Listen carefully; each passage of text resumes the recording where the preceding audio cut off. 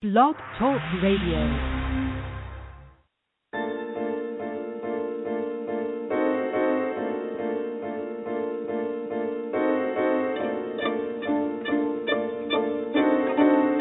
Good evening and blessings, and welcome to another installment of the Gist of Freedom Estate.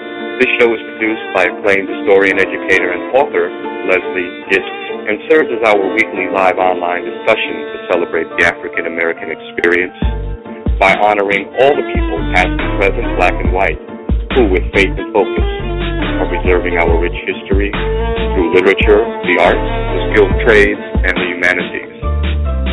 We thank you for joining us tonight, and we'd love you to be a part of tonight's discussion by calling in with your comments or questions to 347-324-5552.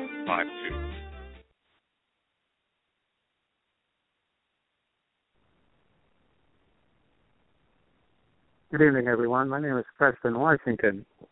I'm your host this evening for the Gist of Freedom. I'm coming to you out of Kansas City, Missouri. And we want to wish you and yours a very prosperous and healthy holiday season here from the Gift of Freedom. What we're going to do tonight, since we are in the season of Christmas, is to present a clip in William Still's book, The Underground Railroad, wherein he depicts a very daring escape by a loving couple, which started on a Christmas Eve. And the couple... Okay. Hi, Preston. This is Leslie Gist. Tonight we have a great show. We have police officers on the line from the 100 Black Men in Law Enforcement. Are you on the line, sir? Yes. Okay. Thank you.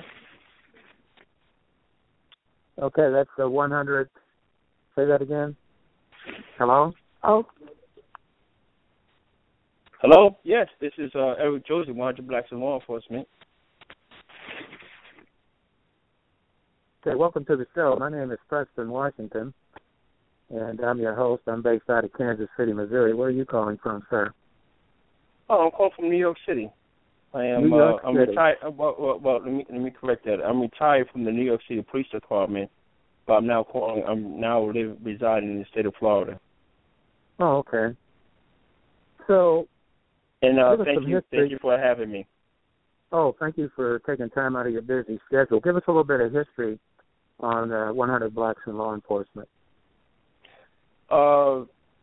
We started in our organization in 1995, and basically we're all black men in law enforcement in the tri-state area. That includes not only New York City, but the state of Connecticut, the state of New Jersey, and the state of New York, and various law enforcement agencies and various ranks within law enforcement.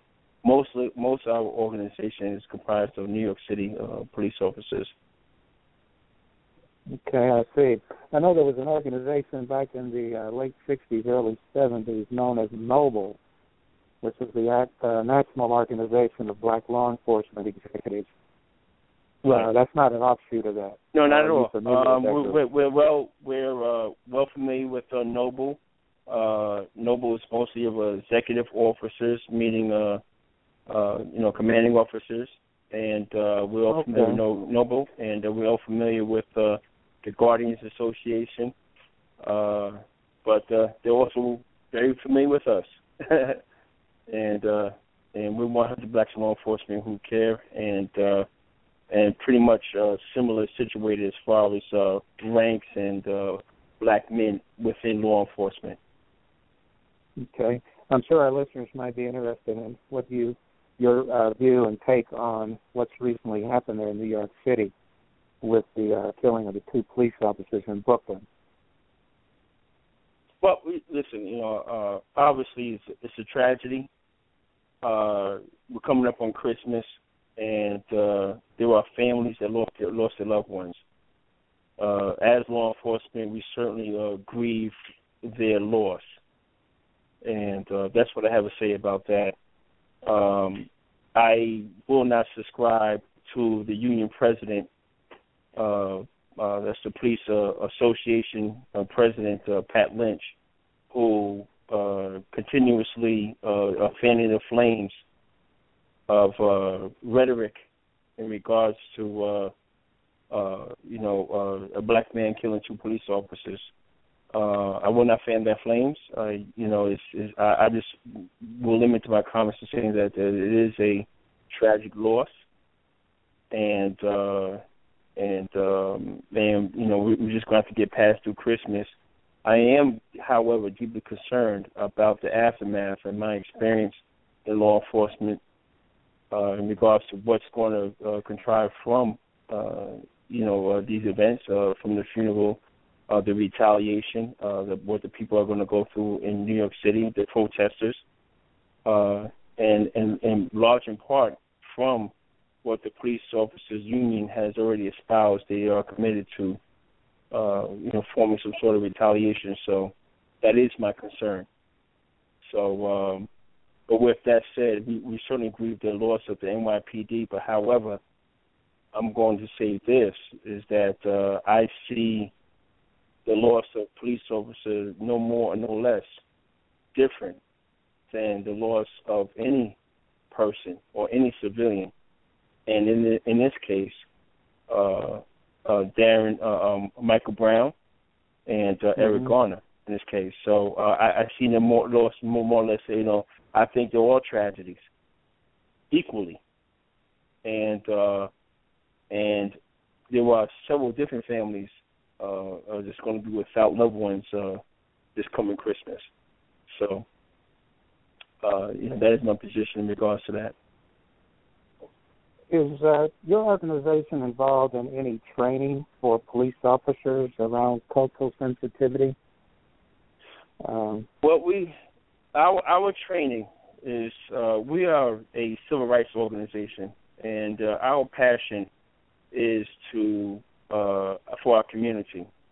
And what several programs that we have been successful in is What to Do and Stop by the Police and Know Your Rights. It's one thing that we have garnered over 20 years in law enforcement is an understanding that our community is basically devoid of knowledge of the legal system and what to do and stop by the police. And unfortunately, oftentimes it results in fatal consequences. So we have incorporated a program in instructing our community, our kids, our young black men and women in school, from everywhere from junior high school to high school to college, and even as far as Harvard Law School, the students in law school. So we're very proud of that, and that's a program that we're continuing to institute because, large in part, the death of Trayvon Martin, Javon Davis, and all these most recent incidents, including Eric Garner and Michael Brown, has resulted in just basically, lack of knowledge when it comes to confrontation with police. So we have been very instrumental in the education aspect of what to do and stop by the police. Now, mind you, that we all train law enforcement, and we work from various sides of narcotics, SWAT team, supervisors in law enforcement, and and this information has been imperative to install as far as the perspective of how to deal with police and the education as far as constitutional rights, what to do and stop by the police. This has been very successful in our community, and we're committed to doing that. What has been the level of support that you've received from the commanding officers of the various police departments, the command staff? You saying the commanding officers? Yeah, you've gotten support from the command staff in these various police departments in which your organization is prominent, and backing your educational programs, support for those educational programs. Yeah, to answer your question, yes, we have support, but to take it further, not enough. We haven't had enough support as far as, veteran law enforcement training, new recruits coming out of the academy. Now, mind you, part of my resume, I was an instructor in the New York City Police Department for probably about 4 or 5 years. And I taught law, I taught physical training and tactics. As, an active member of law enforcement, I see now, currently, the administration is seeking to call back retired members like myself to teach recruits. In my opinion, I think the horse is already out the barn. I don't know how successful that program is as far as having retirees like myself come back and teach recruits.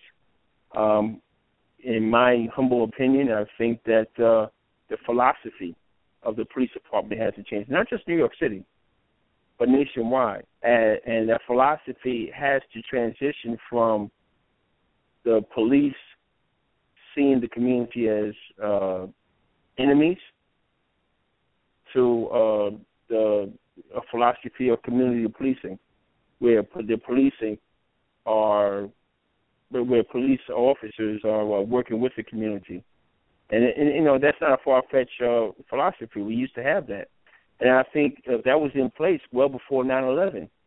I think, in my opinion, that after 9/11, it transitioned from community policing, where everybody knew the police officer, where we were considered public servants and we enjoyed our job and working in the community.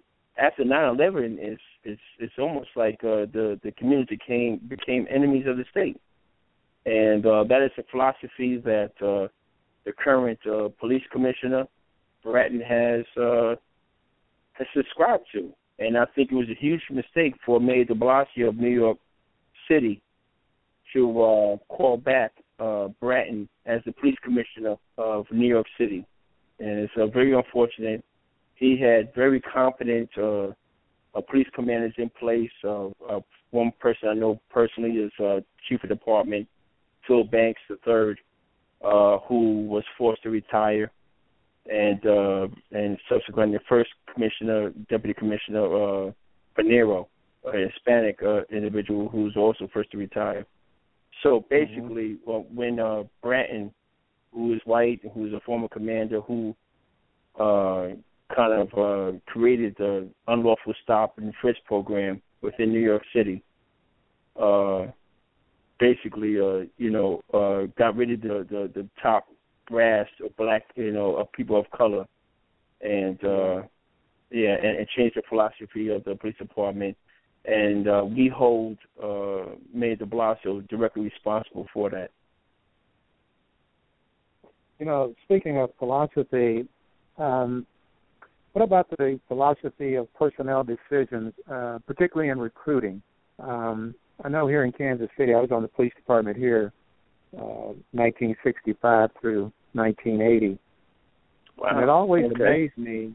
Yeah, it always amazed me the level of people that they hired who seemed to come onto the department with antique ideas, if you will. In other words, they thought like their grandfathers thought. What is the personnel philosophy there in New York City and other cities where 100 black officers are involved? Are there psychological tests? Is there anything that needs to be done, corrected in that area of recruitment? Well, I don't think it's so much recruitment as much as discipline. Discipline and order, the good order of the police department. What I mean by that is that you can hire individuals. We certainly, I'm certainly like the Kansas City Police Department. There's a psychological test, a background investigation, everything that you go through to become a police officer. But there's one thing that we cannot train our police officer is racial animosity. People are racial animus. People who just have a racial animus towards other races, and the only way to really truly deal with that is discipline and order. And what I mean by discipline, an individual kills somebody or cause serious physical injury on the basis of a person's race. And not only that, the person has a history to do that. 9 out of 10 times, the person that engages in this kind of activity has a history. For example, Eric Garner case. The police officer that killed Eric Garner, it's not his first time. He has 2 or 3 other lawsuits pending against him, and at least 2 of them settled. For over $35,000. So, it usually, 9 out of 10 times the person has a history. It's not a first-time event. So, it's not a training issue. It's not a recruitment issue, to answer your question directly. It's just a discipline issue. And in order to deal with that discipline issue, there has to be justice in the criminal justice system. And when you don't have criminal justice system, which is large in part really the impetus of a lot of the protests that's going around the country, when people see that, it calls for an outbreak of violence, and it's my opinion. Yeah, well, it seems like a lot of that behavior that a lot of police officers might come into that job with, they come in with learned behavior, and they have to go through a process of unlearning that behavior. And that is looking down on people of color, having certain opinions about people of color, etc. Excuse me, I want the callers to know we have some callers on the line. We see you, and we will be opening up the lines here in about 2 to 3 minutes. And we appreciate your patience here. And, okay, so what really needs to be done? If we talked about recruiting, you see it as a matter of training. No, I hope you didn't misunderstand what I'm saying. It's not a matter of training. And let me be very clear. We always can use training. Training is essential to every police function. I don't think anybody would dispute that. So, we could always embrace training and continue with training and tactical training. One thing that I did do as an instructor, I was a tactical training instructor. I believe in training in as far as tactics, as far as survival. But that's not the point. My issue is not training, it is discipline. When I say discipline, when a police officer commits a crime, when a police officer violates policies of the department, he should be disciplined accordingly. And charges should be brought forth accordingly if death or injury results. That is the issue. The issue is not training, it is discipline. And it is a matter of sometimes, unfortunately, criminal charges that need to be brought. In the case of Darren Wilson, in the case of the officer that killed Eric Garner, it's not a matter of training. It is a matter of criminal charges that need to be brought and need to be adjudicated before the criminal justice system, a fair criminal justice system. So, that discipline then extends to the prosecutor's office in reference to the Eric Garner and Michael Brown case, where the grand jury failed to return positive indictments. And no, some sir. Fault. Go ahead. No, sir. I want to be very clear that a lot of people have made that wrong kind of gesture. And when you're in the police department, we're in the Christian justice system, you're very much part of the criminal justice system. And when you're a police officer, you understand the very close and cozy relationship that you have with the DA's office. You know that you're large in part responsible for help bringing the charges against individuals. You know sometimes that police officers have personal relationships with prosecutors and state attorneys. This is not unusual. So we have a close working relationship, sometimes a personal relationship. So it doesn't come down to the prosecutor. And this is why people are marching all over the nation, all over the country, internationally, nationally. And it is a call for independent special prosecutor. That's the bottom line. That's the only way you can have any kind of semblance of justice. You cannot have a justice coming by way of a local prosecutor if you think that a prosecutor is going to bring a charges sincerely against somebody he knows personally. That's tantamount of me bringing charges against you, sir. It's just not going to happen. Okay. You understand? It's just not going to happen. So in that case, we have to require a special prosecutor when it comes to police officers, either killing or seriously injured somebody in the line of duty. It should be an automatic inference to special prosecutor, and that's what we're looking forward to do. We understand now, and I think the people that's protesting understands now that it could no longer be the case where we rely on our local district attorney to prosecute these cases. Okay, we gotta have a special prosecutor that's completely independent of local law enforcement. And I think most would agree with you on that. Let me see if we get some callers in here. Caller from area code 347. Are you still there? Hello? Yes. Oh, I didn't know that I was going to be contacted, but in any event, just want to commend Eric Josey from 100 Blacks in Law Enforcement. He has been the legal mind behind 100 Blacks in Law Enforcement, and just in case he didn't say it, we're very well aware of those historical organizations that was named, whether it was Noble, whether it was the Guardians Association and other groups. However, 100 Blacks in Law Enforcement is the group of record that has been the voice for black law enforcement in the tri-state area.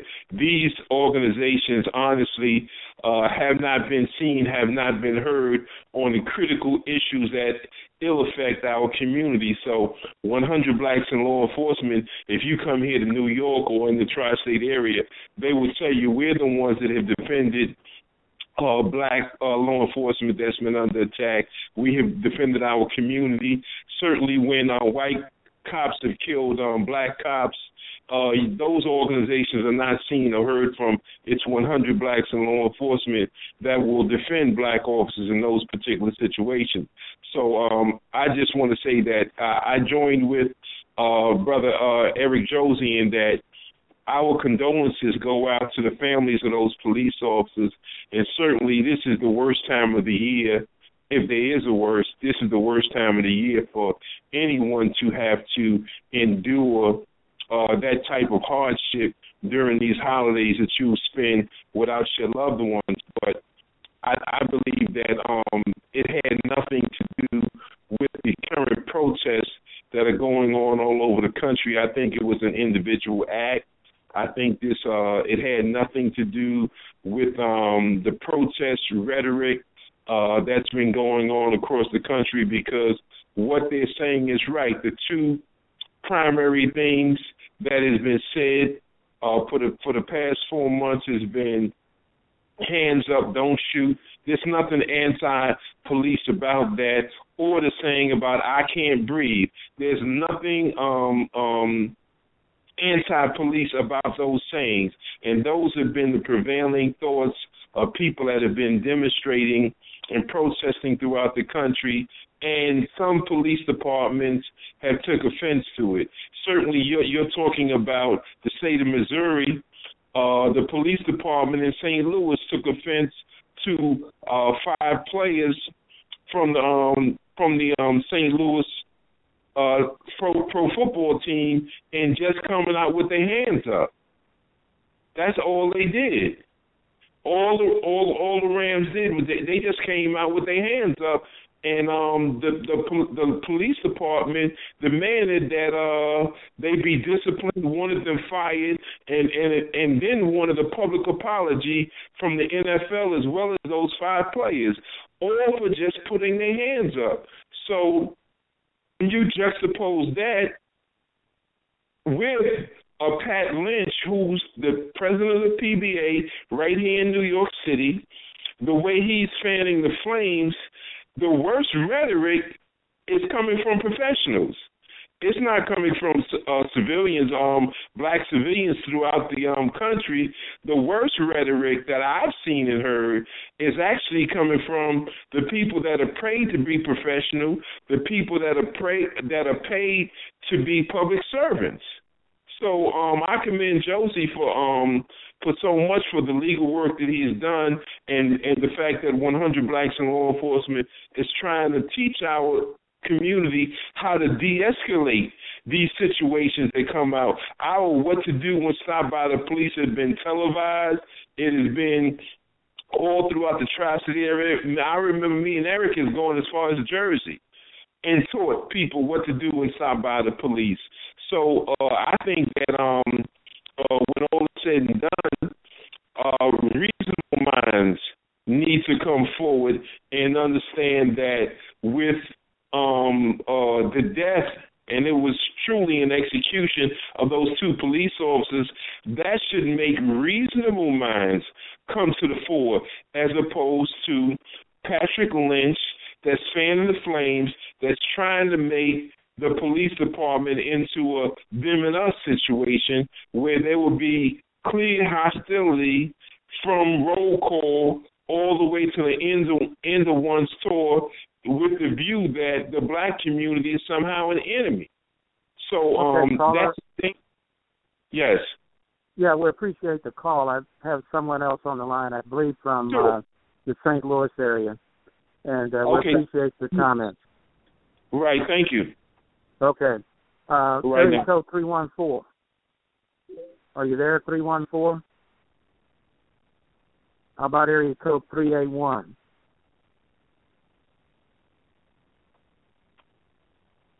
Okay. Okay, the callers that are on the line, don't hang up. Area code 914, you're on the air. 914, you're on the air. How about area code 879? Are you there, caller?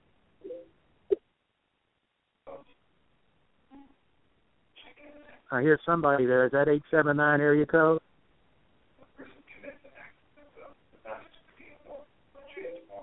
How about area code 212? Are you there?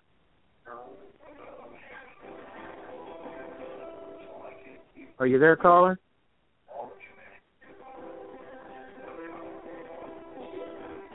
Is that okay? How about area code 914? Are you there? Yeah. Yes. Caller, where are you calling from? What's your first name? And your question or comment? Hello. Do you have a radio on in the back? Yes. Do you have a radio on in the background? You might want to turn that down.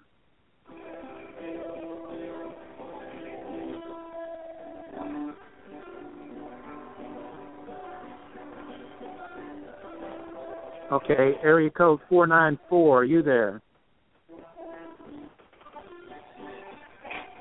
Okay, Eric, It we're seems back like you got a lot on now. of callers, but for some reason I hear music in the background. Nobody's really responding. Go ahead.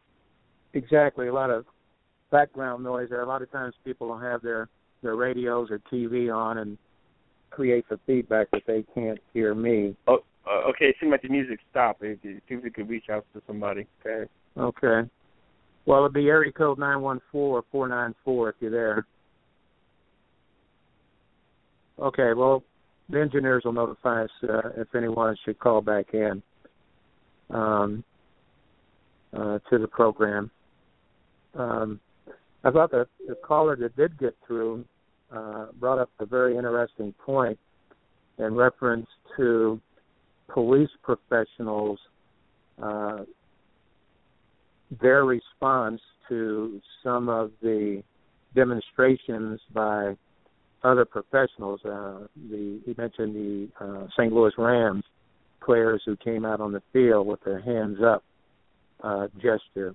I think a couple of players in the NBA during the warm-up for the basketball games were wearing "I Can't Breathe" T-shirts and whatnot.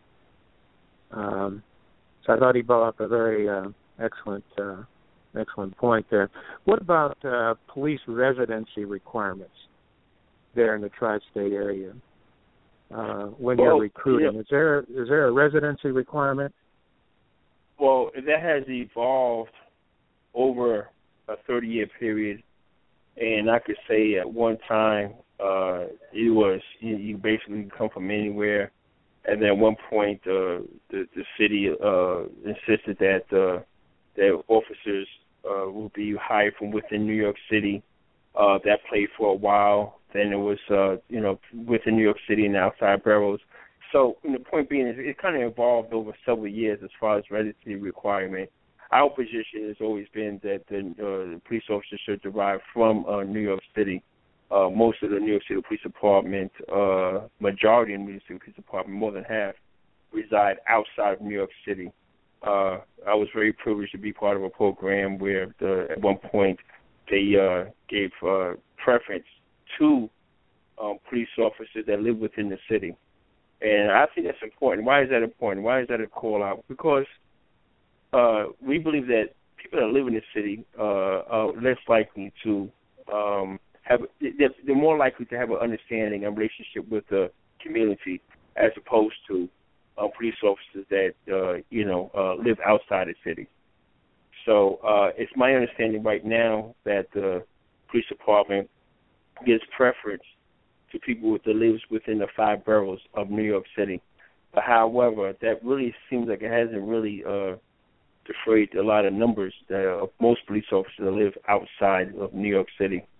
And I don't think that's a huge issue as much as the command structure, I think, that command and leads the police department. For example, the current police commissioner is William Bratton. He's from Boston. He's originally from Boston. He led the Boston Police Department. He came to New York City for a period of time, then left to go to Los Angeles, and currently, right now, is commanding the New York City Police Department. So how seriously can we take, a demand on New York City police officers if William Bratton himself, is not originally from, or even from the ranks of New York City Police Department? He was never a police officer within New York City, and nor did he go up to the ranks of New York City.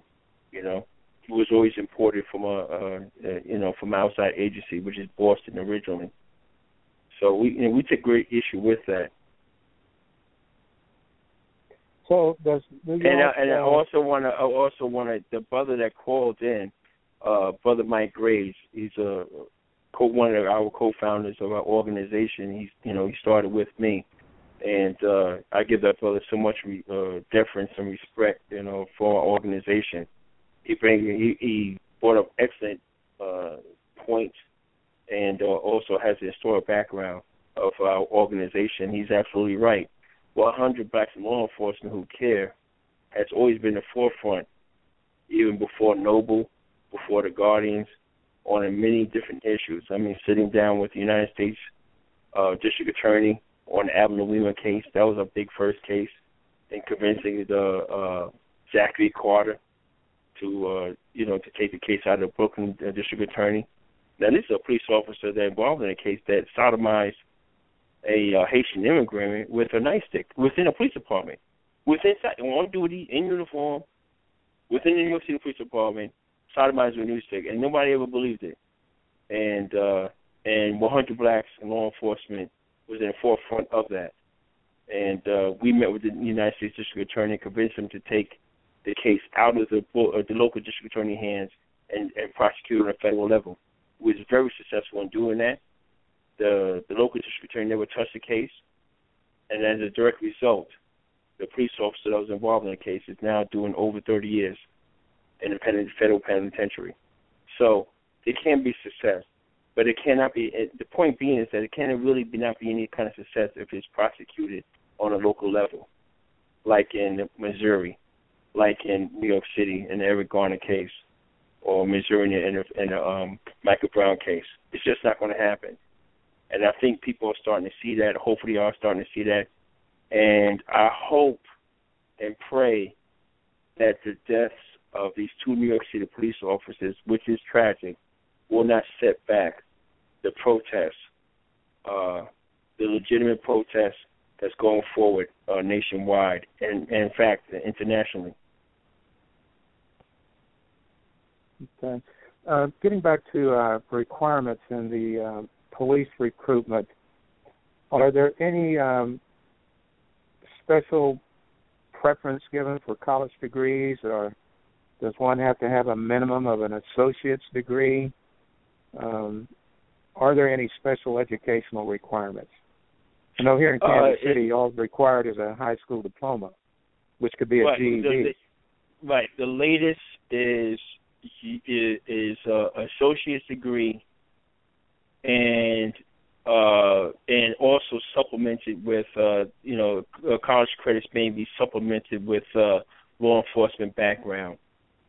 That is the latest. It used to be a minimum a long time ago, just a high school diploma, but they have advanced to at least a associate's degree, and at least that could be supplemented with a law enforcement background, history of law enforcement background for some of the college credits. That's where it stands now.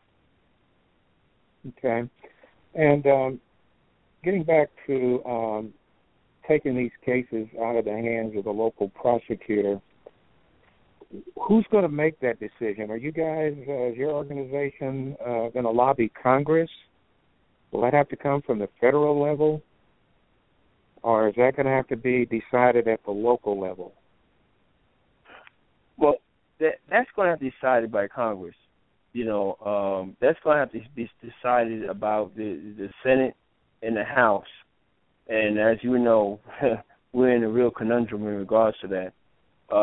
Right now, we're coming up on Christmas. We're coming up on a New Year. And as you know, the New Year, we're facing a completely Republican House, majority House Republican and a majority House in the Senate. I'm sorry, the Senate is going to be majority Republican. So I really don't know how much are really going to get out of this House. We've seen that with Obama. Most everything he had to advance as far as any kind of cause had to come by way of executive order. So, that speaks volumes on itself. And our question has always been, within 100 Blacks in law enforcement, what is the real need for a grand jury? I've been trying to figure this out for the last several months, when this became an issue. What is the real need for a grand jury at all? And people don't understand, and that's why it's so important. We've got to start to really have a basic knowledge of the legal justice system. People don't understand that an indictment can be brought by a local prosecutor. In both cases, in the Eric Garner case and the Michael Brown case, the prosecutor had an option to bring an indictment by prosecutory information. In other words, they didn't have to go before a grand jury. Exactly. You understand? I want your listeners, I want you to understand that there was no need to go before a grand jury at all. Okay? Well, the reason why hold on a second. The reason why I want to be very clear is because the reason why they went before a grand jury, they brought this case before a grand jury, so as to hide behind a grand jury. In exact cases, very clear delineated in Missouri, where he was able to hide behind the grand jury decision. He said, see, they came up with it. It wasn't me.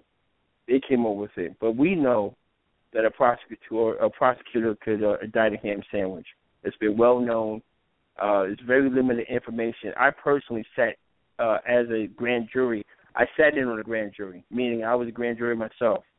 And there's very little information that is given. This is what happened. Is there enough probable cause? That's it. But the bottom line is, overall, that a prosecutor can bring an indictment. In the Trayvon Martin case, the only thing that the special prosecutor, Andrew Corey, did in that case, the best thing she did, she didn't bring it by a grand jury. She didn't bring an indictment by a grand jury. She brought it by way of a prosecutory information. She never convened a grand jury to bring George Zimmerman at least to a point of a trial. So that's my main point. Go ahead, man. Go ahead, sir. Exactly. there are some who would say that the prosecutors took it to the grand jury simply because they did not want an indictment. And they guided that grand jury to the extent that it was ensured that an indictment would not be forthcoming. For example, here in Missouri, in the Michael Brown case, precedented, but Darren Wilson was allowed to come in and testify before this grand jury, who was charged with deciding whether he should be charged with a crime. And that on its surface seemed to be outrageous and really got the temper of a lot of Missouri residents up in the air with that. Was there any such known maneuvers by the prosecutor in the Eric Garner case that you're aware of? That maybe absolutely. I mean, listen. This is legal 101.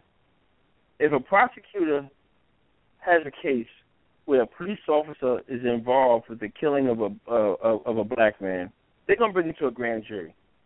They're going to use the opportunity to bring the information that they see fit under the veil of secrecy. And there lies the problem. We will truly never know the information that was brought forth in either one of the cases. The information that was brought forth is, first of all, there's no information that was released in the Eric Garner case in Richmond County of New York City. None was released. And the information that was released by the prosecutor in Missouri, we will never know the extent of what was released and what wasn't. All we know is what he claims that he released. So we're not. Exactly. We got to stop being in a position to be bamboozled and hoodwinked. The bottom line is we're talking about a very low threshold of probable cause, period. Whether the case advanced forward to a trial. Both cases should have had at least produced a trial, a public trial, so that we could vet the information, people could understand what's going on. That is a true criminal justice system. That didn't happen here. And that is why the people are outraged and losing their mind. People are livid.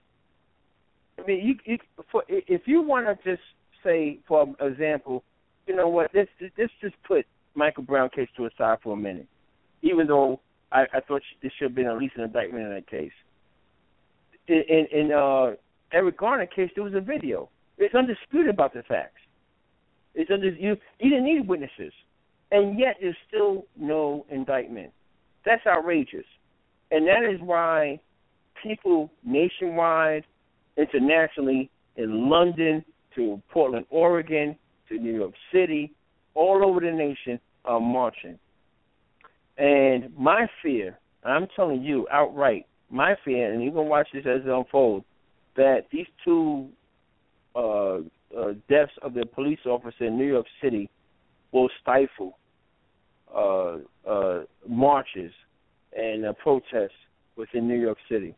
And the PBA union is making sure that the rhetoric that's been coming out here has been unprecedented, and also borderline illegal. Some of the things that he have said outright, but yet he's calling for people that have been on social network calling for the death of police officers, but yet he's been stoking the flames himself.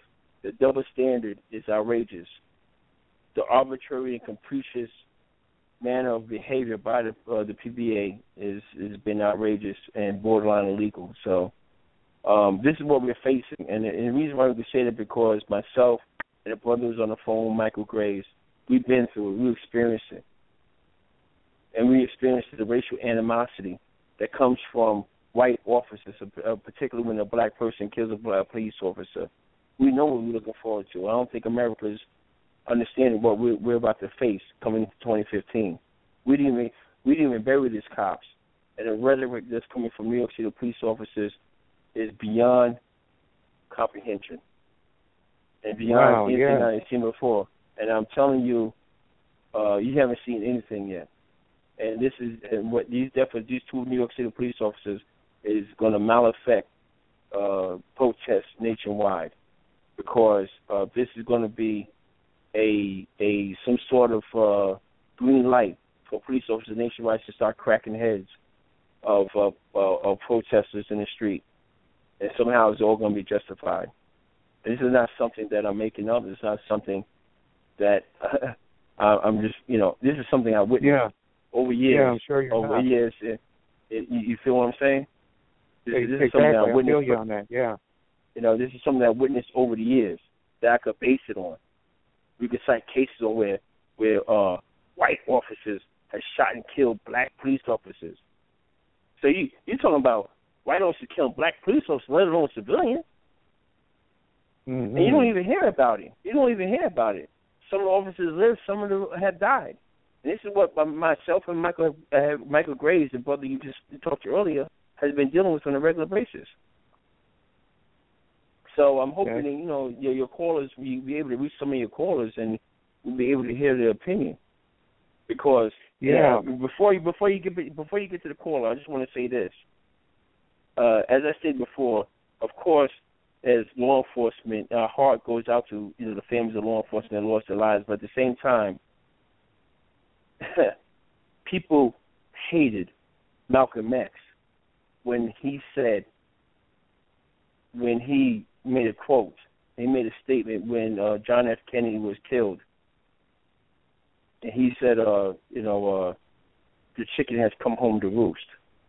Exactly. People lost their mind. But if you think about it, it's a biblical principle. What you sow is what you shall reap. When you sow violence, when you plant violence, you will reap it. And violence has been planted for years of black men have been killed. At some point, it's going to revisit you. I didn't make this up. Malcolm X said this. And it's true. This is a biblical principle. God, not only that, God has said this when he said, what you sow is what you shall reap. What you plant, what you plant is going to grow. In America, and the police departments have sown many black deaths in the ground. And unfortunately, I'm telling you, people may disagree with what I said. People may resent what I said, and especially coming from a police officer. So I like to hear from law enforcement. I've been there. We've been there. And I'm telling you, we're sowing death, and it's reaping upon us now. Where individuals feel so inclined, it's just a natural human instinct to defend yourself at some point.